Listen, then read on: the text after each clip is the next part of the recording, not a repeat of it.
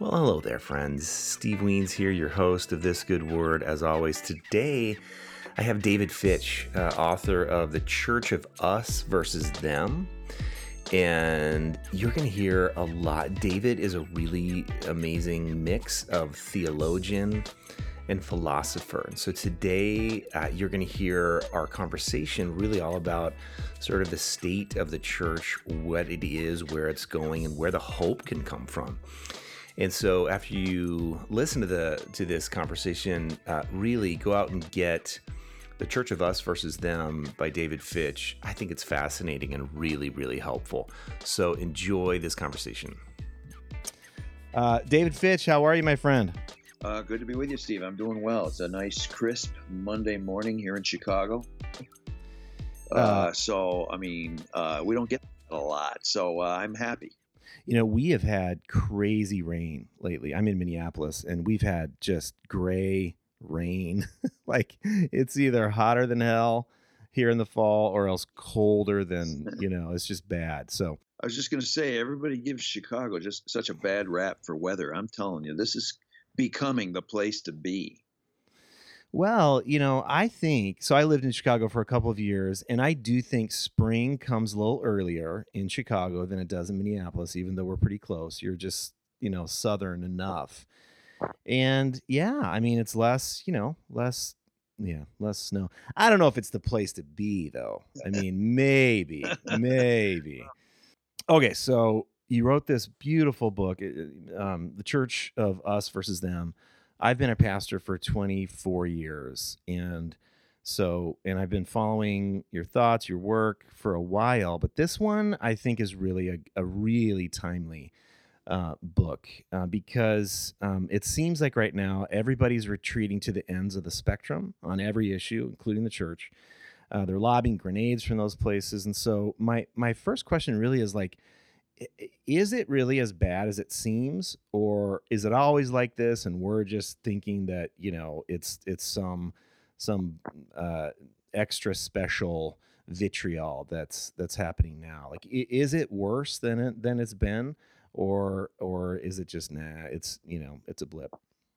Yeah. My answer to that question is, like my study of ideology and sociology of groups and all that went into the early part of that book is really the study of how things work in a culture in autonomy from God. And so these dynamics have been going on, theoretically at least, forever. Yeah. But I will say, I will say, and I've been around, I'm just past 60. I've been around a while, and I'll tell you something, Steve. I think what's going on now is like the worst. And I'm saying even especially among Christians, and it just seems like every little thing becomes a wedge to drive us into either virtue signaling or taking a position over against somebody else. And it's very hard to make space for doing the work that God's called us to do, and that is to be His presence and heal, reconcile, renew, restore, and make restoration, reparations to some extent. But it's very hard to do that kind of healing work that God wants to do in the world when Facebook, Twitter, Instagram, all the other things, all the other tools that have, not including 52 different cable news stations, everything is splitting us up and fractioning us against one another. And I just don't know if it's ever been, at least in my time, it's never been this bad.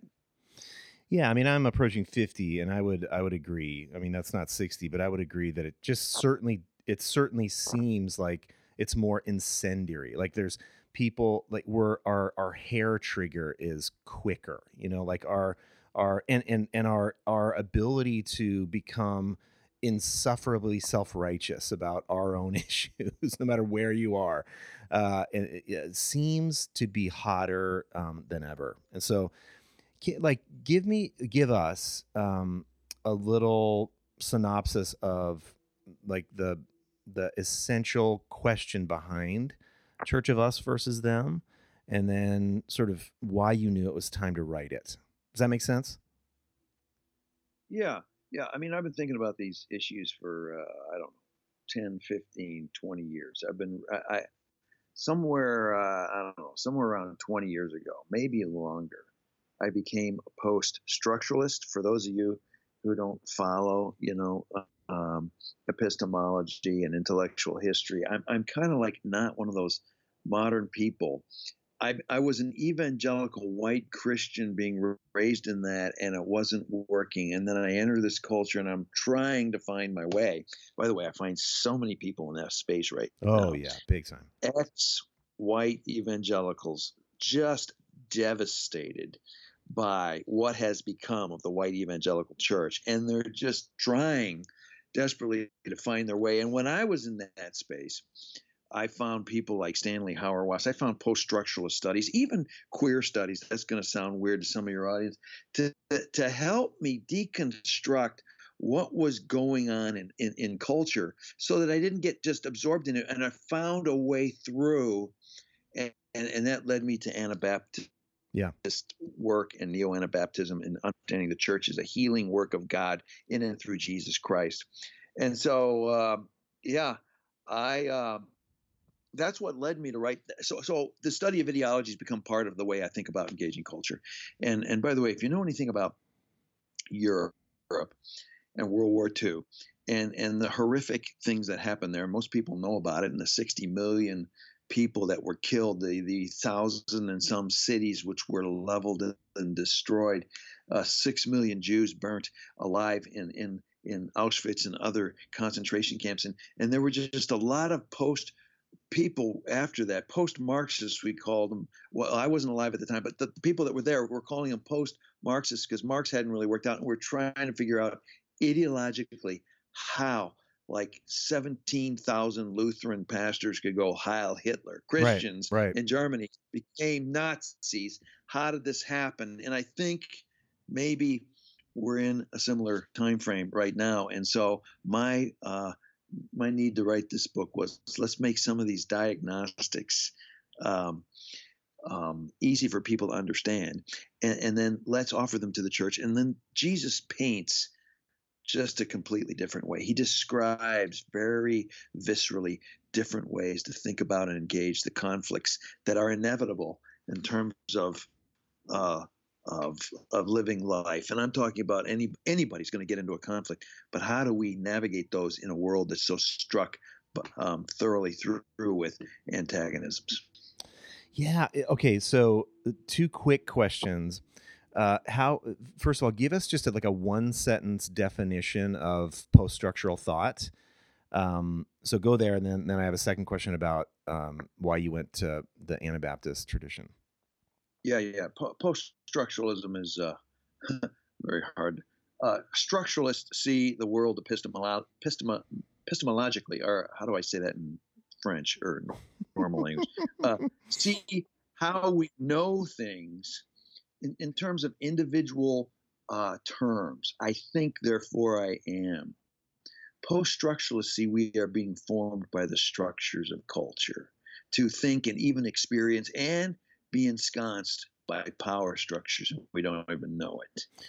And I think, by the way, post-structuralism, if we can just get in on some of the ideas, help us diagnose what the heck is happening to our culture in relation to the politics and national politics and everything else that's going on in our culture. But it just shifts it from I'm the center as an individual to my centers being formed by structures.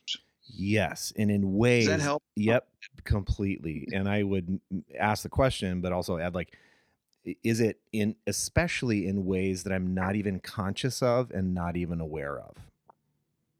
Oh, absolutely. This is Michel Foucault 101. You're being shaped to think it was your idea that I voted for Trump. Right. You're being shaped to think it was my idea that I have this view of sexuality or gender. You've been shaped to think patriarchy is the way to go, or other versions of gender relations. And it was not. This was all me, and it's obvious, and it's the way it should be. Yeah. So, like, maybe to put it in another way, although that was really, really helpful and really, really good. like we, even as it relates to, let's say, an evangelical Christian belief about the substitutionary atonement, penal substitutionary atonement, that like most of us, and I come from that background, believed that was the only view of atonement, and not only the only view of atonement, but the right one. And if anyone thought any differently, it wasn't that they had a different frame of mind or a different understanding of scripture. It was that they just 100% were wrong. Right. And like so post-structuralism, and maybe in a movie like The Matrix, right? Like was that a helpful cultural signpost for saying like a metaphor, a parable of what is happening? Oh yeah. That was the classic. What is that? 25 years old now. That was the classic metaphor for understanding how we're being really absorbed into a construct, a social world, and we don't even know it. And then, by the way, when we even do know it, do we really? This is Slavoj Žižek. He'll say, do we even want to get out of it? Because he'll say, we'll just go cynical and we'll just keep watching. Yeah. Forgive me, folks, if I'm taking one side or the other here, but we'll just keep watching Fox News because it enables me to go to my job, be a white person, relatively comfort, not have to deal with any of the struggles and pains of the injustice of the world, and then I might be exploiting for my own ends. It just enables me to keep going. So I'm going to, even if I know it's a bunch of baloney, I'm going to keep watching Fox News to make me feel better and help me function in the world and be comfortable. Yes, so, I mean, in terms of the substitute of the atonement, the substitutionary view of the atonement was a very local theology in Germany by this guy Martin Luther and some other Reformed people after him, and it made sense because the Roman Catholic malaise at that time was just guilt-ridden. You are going to hell. It's all on you. Do the 52 things that you have to do to be a better Catholic, or you're going to go to hell. And Martin Luther read Romans actually on the seat of a toilet, and he got this, he got this insight, and it was great. But now it's become ensconced into the way we think about the world, and it enables us actually to live in certain ways. And to break it up is very threatening. Yes. It's very, to look at it maybe historically and scripturally from another lens, it can be very disruptive. But that disruption is exactly what we're going through now, especially white evangelicalism, especially if you're under the age of 38 and your megachurch pastor committed a moral failure. You are trying to figure out, well, where do I go now? So that's what we're going through right now. So that is ideology being disrupted. That's what I talk about in the Church of Us versus Them in those first few chapters.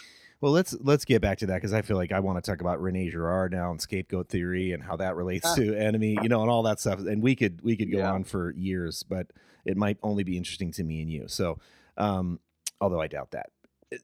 You talk about sort of 3 flashing lights on the dashboard as it relates to the malaise the church finds itself in right now, and maybe even these white evangelicals who are struggling to make sense and leaving church because they just can't stand it. But the 3 flashing lights that you write about are loss of Christendom influence, the problem of Christendom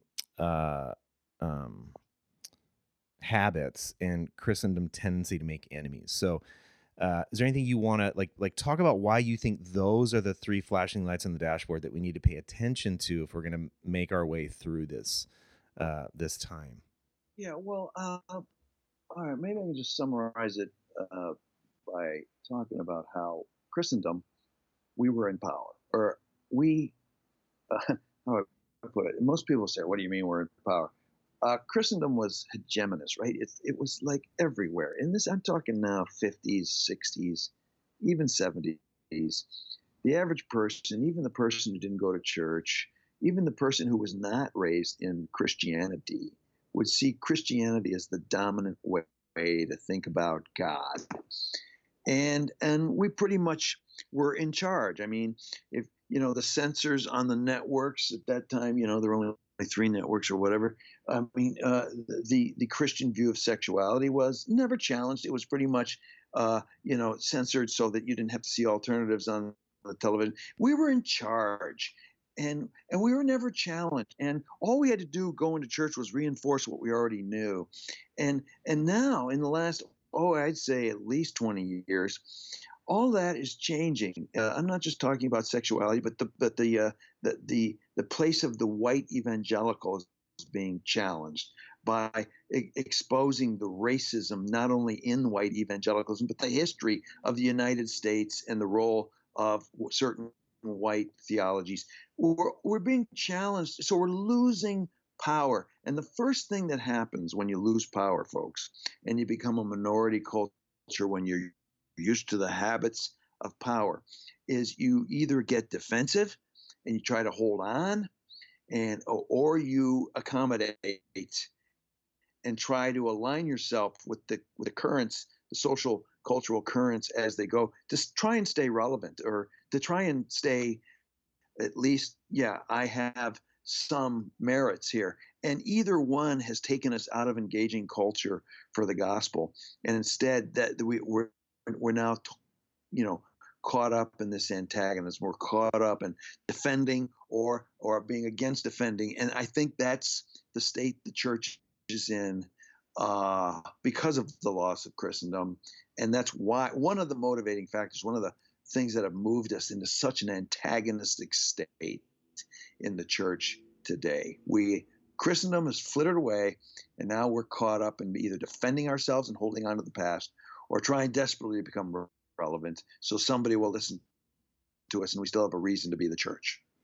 Yeah, and they're both like as you said, very defensive, defeatist stances. And I think there's a way in which I tend to see the fall of Christendom as the best news that could happen to the church. You know what I mean? I think horrific abuses have happened and continue to happen as the church has stayed in power and able to continue to abuse without even being called to the carpet. And I think one of the good things that I see, I'm interested to hear what you say about that, though. Maybe I should put that in the form of a question. Do you see the fall of Christendom as a good thing or a bad thing, or neither? Well, I'm an Anabaptist, right. And I learned how to be an Anabaptist from various authors. And I'm not a historic. I'm still an ordained pastor in the Christian Missionary Alliance. I'm not a historic Mennonite or anything like that. But Anabaptist thought it sees that God works through His presence, not through earthly power, and often earthly power or coercive power works against what God wants to do. Caveat: God does use earthly power, even government, to preserve and get some things accomplished. But redemption happens, restoration, healing, forgiveness, reconciliation, the work of God to heal and renew the world happens through His presence. So obviously, I think all the ways coercion in the church took place is a bad thing, but it became even worse. It was so for years. I mean, there was some hard won and good work done and wisdom done in the church, and there was, for whatever you might think of its ills, there were some good things the church became. But as with all things, when you get used to the good things and you realize it's so good, you start to tell everybody else what to do. Yeah. And at that point, you stop. That's not the way it works. So I don't want to wipe off all of Christendom for the last 1,800 years. But at the same point, anytime we coerce, we work against the way God works. And then you put that into the defensive modes or even the accommodative modes that we're in now that we are no longer a predominant cultural force.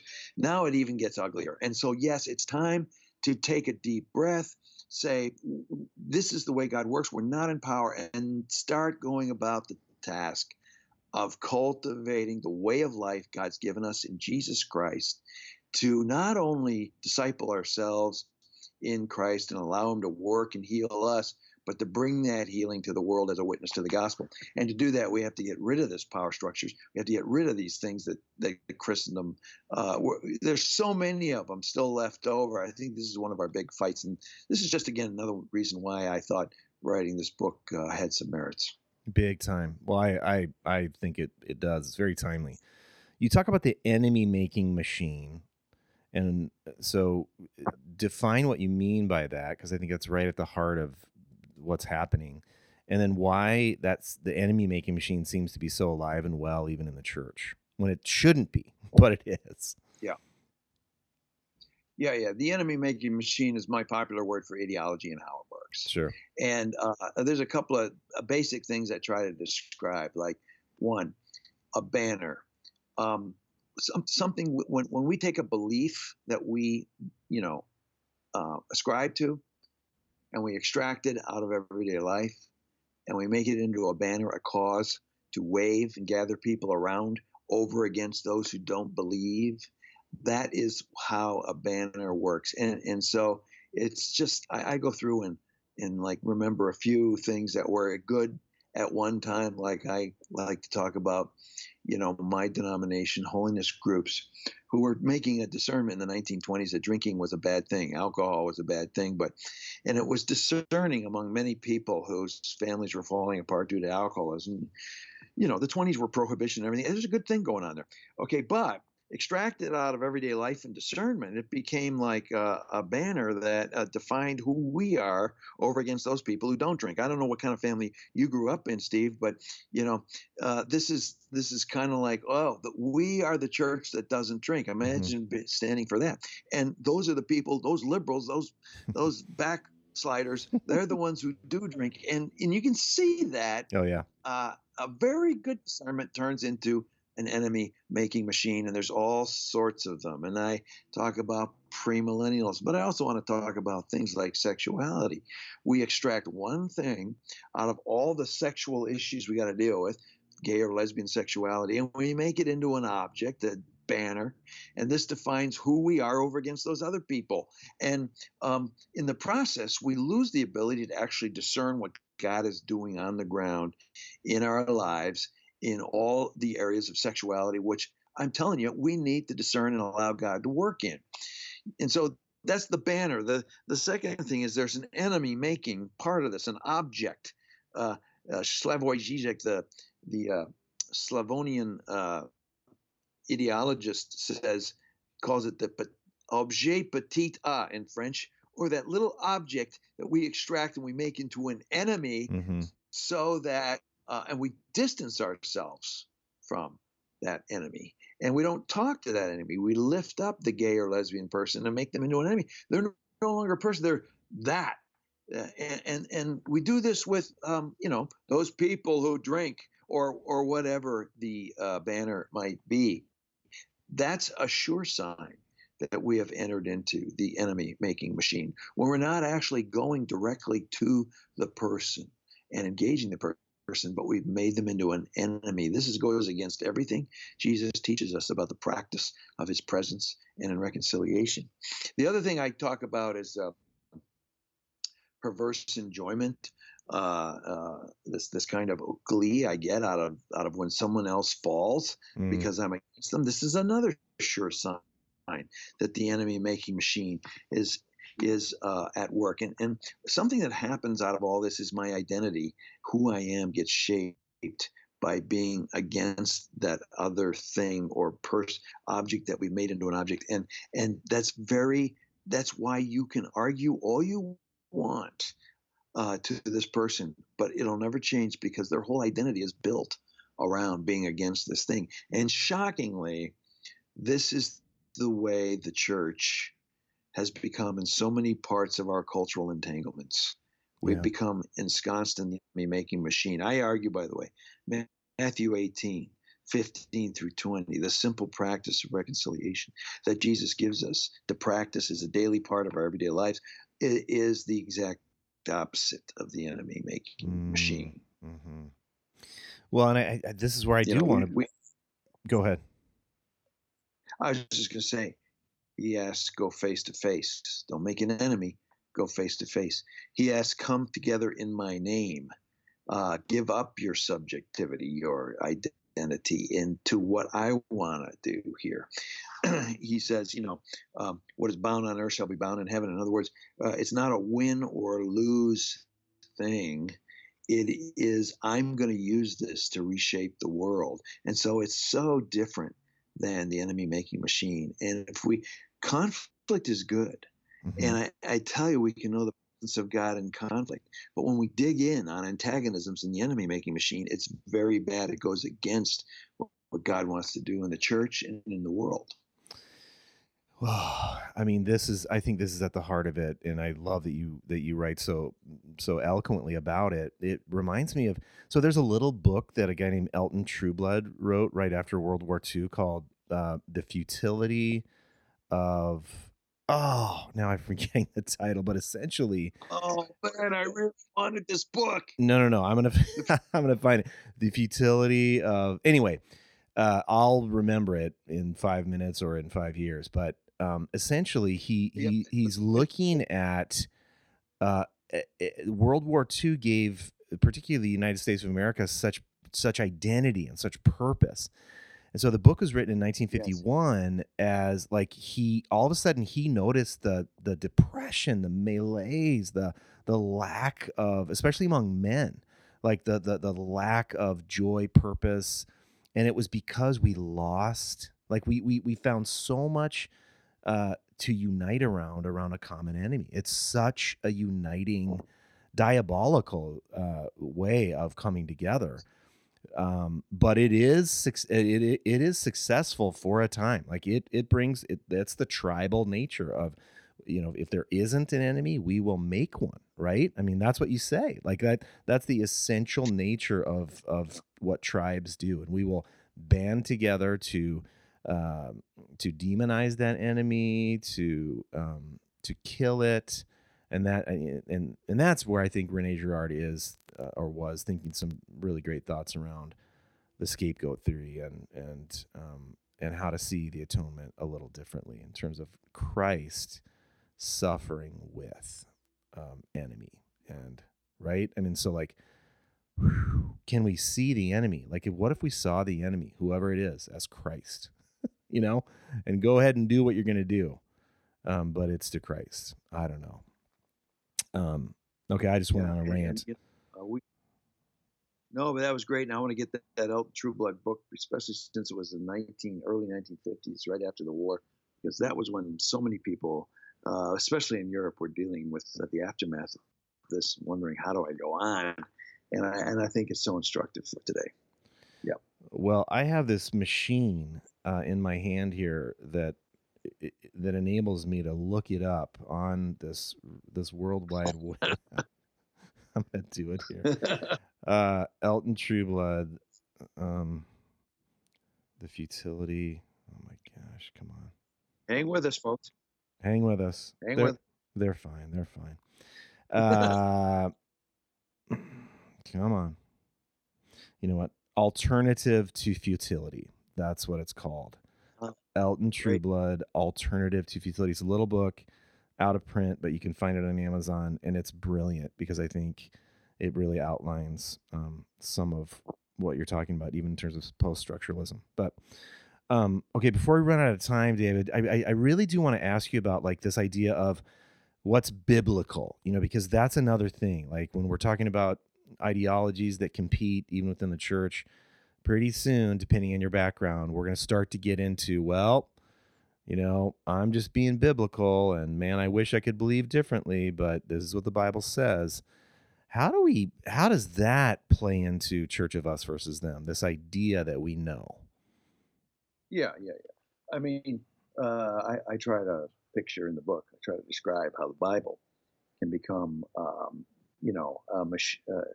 caught up in the enemy making machine, can become a tool, a blunt instrument to beat each other up with. And of course, I just don't see this as the way the early church read scripture together. And of course, we have individualized it, and we've used various doctrines of defending its authority to kind of create a sense that I can know what the Bible says as an individual, and we line up ideologically on sides using the Bible. I try to show how that works in at least the evangelical church of my heritage, but also it works in other places as well. And then I say we need a practice of reading the Bible. When we get into struggles, in Acts, the early church, when they were debating over could Gentiles be included in the kingdom of God without doing certain legalisms from the Jewish faith, including circumcision and other things, and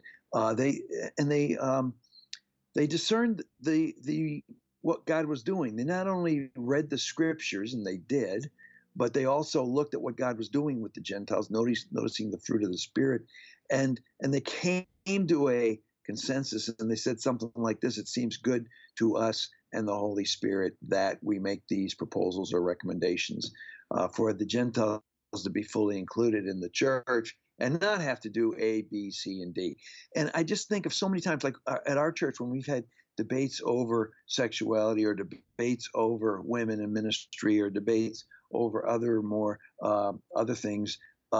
And we gathered together those who were interested in our church and really interested in the issue. We submitted one to another. We listened to the teachers in our midst. We carefully, we usually started out by somehow owning our own histories of interpretation and where we got these interpretations of this text from and what was driving these interpretations. And then we open up the text again and we just carefully give testimony to what God has done in relation to this issue. And it's very important to do that. And we might not all agree after like 7 sessions together. In our church, we do them on either a Sunday night or a Friday night. After 7 sessions, we try to come to what an Anabaptist would call a consensus. We don't take a vote. We just take a read of where everybody is on a scale from 1 to 5. And even those who aren't 5, meaning fully endorse the proposal, they came out and they said, well, I'm a 4 on this. And I don't necessarily agree with everything that the consensus is saying, but I can trust the Holy Spirit's at work in this church, and I can submit to what you're doing and go along with it. I just see God working. And I think that's the kind of reading of the New Testament or the Old Testament of the Bible together we need, as opposed to kind of taking up sides and arming ourselves with proof texts and clobbering each other with it. Yeah, that's so well said. I wish we had another session just to talk about those 7 sessions and sort of what you do. Our church is actually we're starting a very similar process: discerning, listening circles, teaching, opening the Bible around whether or not we'll be fully affirming, fully inclusive of LGBTQ persons and weddings and membership and elders and staff and all that stuff. And I think that's the big thing. It's like one of the things that's so important to me is to explain, like, gang, we're not going to end up all with uniform beliefs on this issue. What a boring church we would be if we all believe the exact same thing. But can we, I love what you said, can we discern what the Spirit is doing in us and in the world? Can we discern what Jesus is leading us into? And then can we, even in some disagreement, can we come together for the sake, and this is an old overused term, but I still love it, for the sake of the good news, for the sake of the gospel, for the sake of what Jesus is doing in the world still? Can we do that? And I think these moments where the church changes their minds on things, it's very threatening, but it also can be, I think it can, like, sort of push us through into a whole new way of being together, because we realize, oh, we can do this without killing each other. Like, we can do this without creating enemies, and we can even do this and discover, like, oh, I didn't know everything. And that's a very beautiful moment, I think, and it's so, yeah. And is that put the focus, when we're in these discussions, I want to focus as tightly as possible. Like, I don't some people might know my work in the area of sexuality, but I don't want to make these grand policy decisions. I want to focus on specific decisions, like maybe not even like one of the things I'm really worried about when we start to talk about marriage is I really am firmly convinced evangelicals have got our what we understand to be marriage as all mixed up. We have a thoroughly screwed up sense and understanding of marriage and what God wants to do in marriage. So I want to focus on like, okay, when we talk about marriage, what are we actually Mm. talking about? Or, I want to focus on very specific things like, because I want people to talk about what's going on in their lives, in their souls, and what's happening and where all these presuppositions going for. So, somebody like, should Mrs. So and so, or should Miss Josephine Harris, lesbian woman, teach Sunday school, or should you know just the specific things we got to work out as a community. Why or why not? What's driving us? So we can get. And by the way, those discussions are very hard, but if you can have Yeah. those discussions in meaningful, genuine ways, open space to work, I just believe they're going to take us in Yeah. directions we never expected.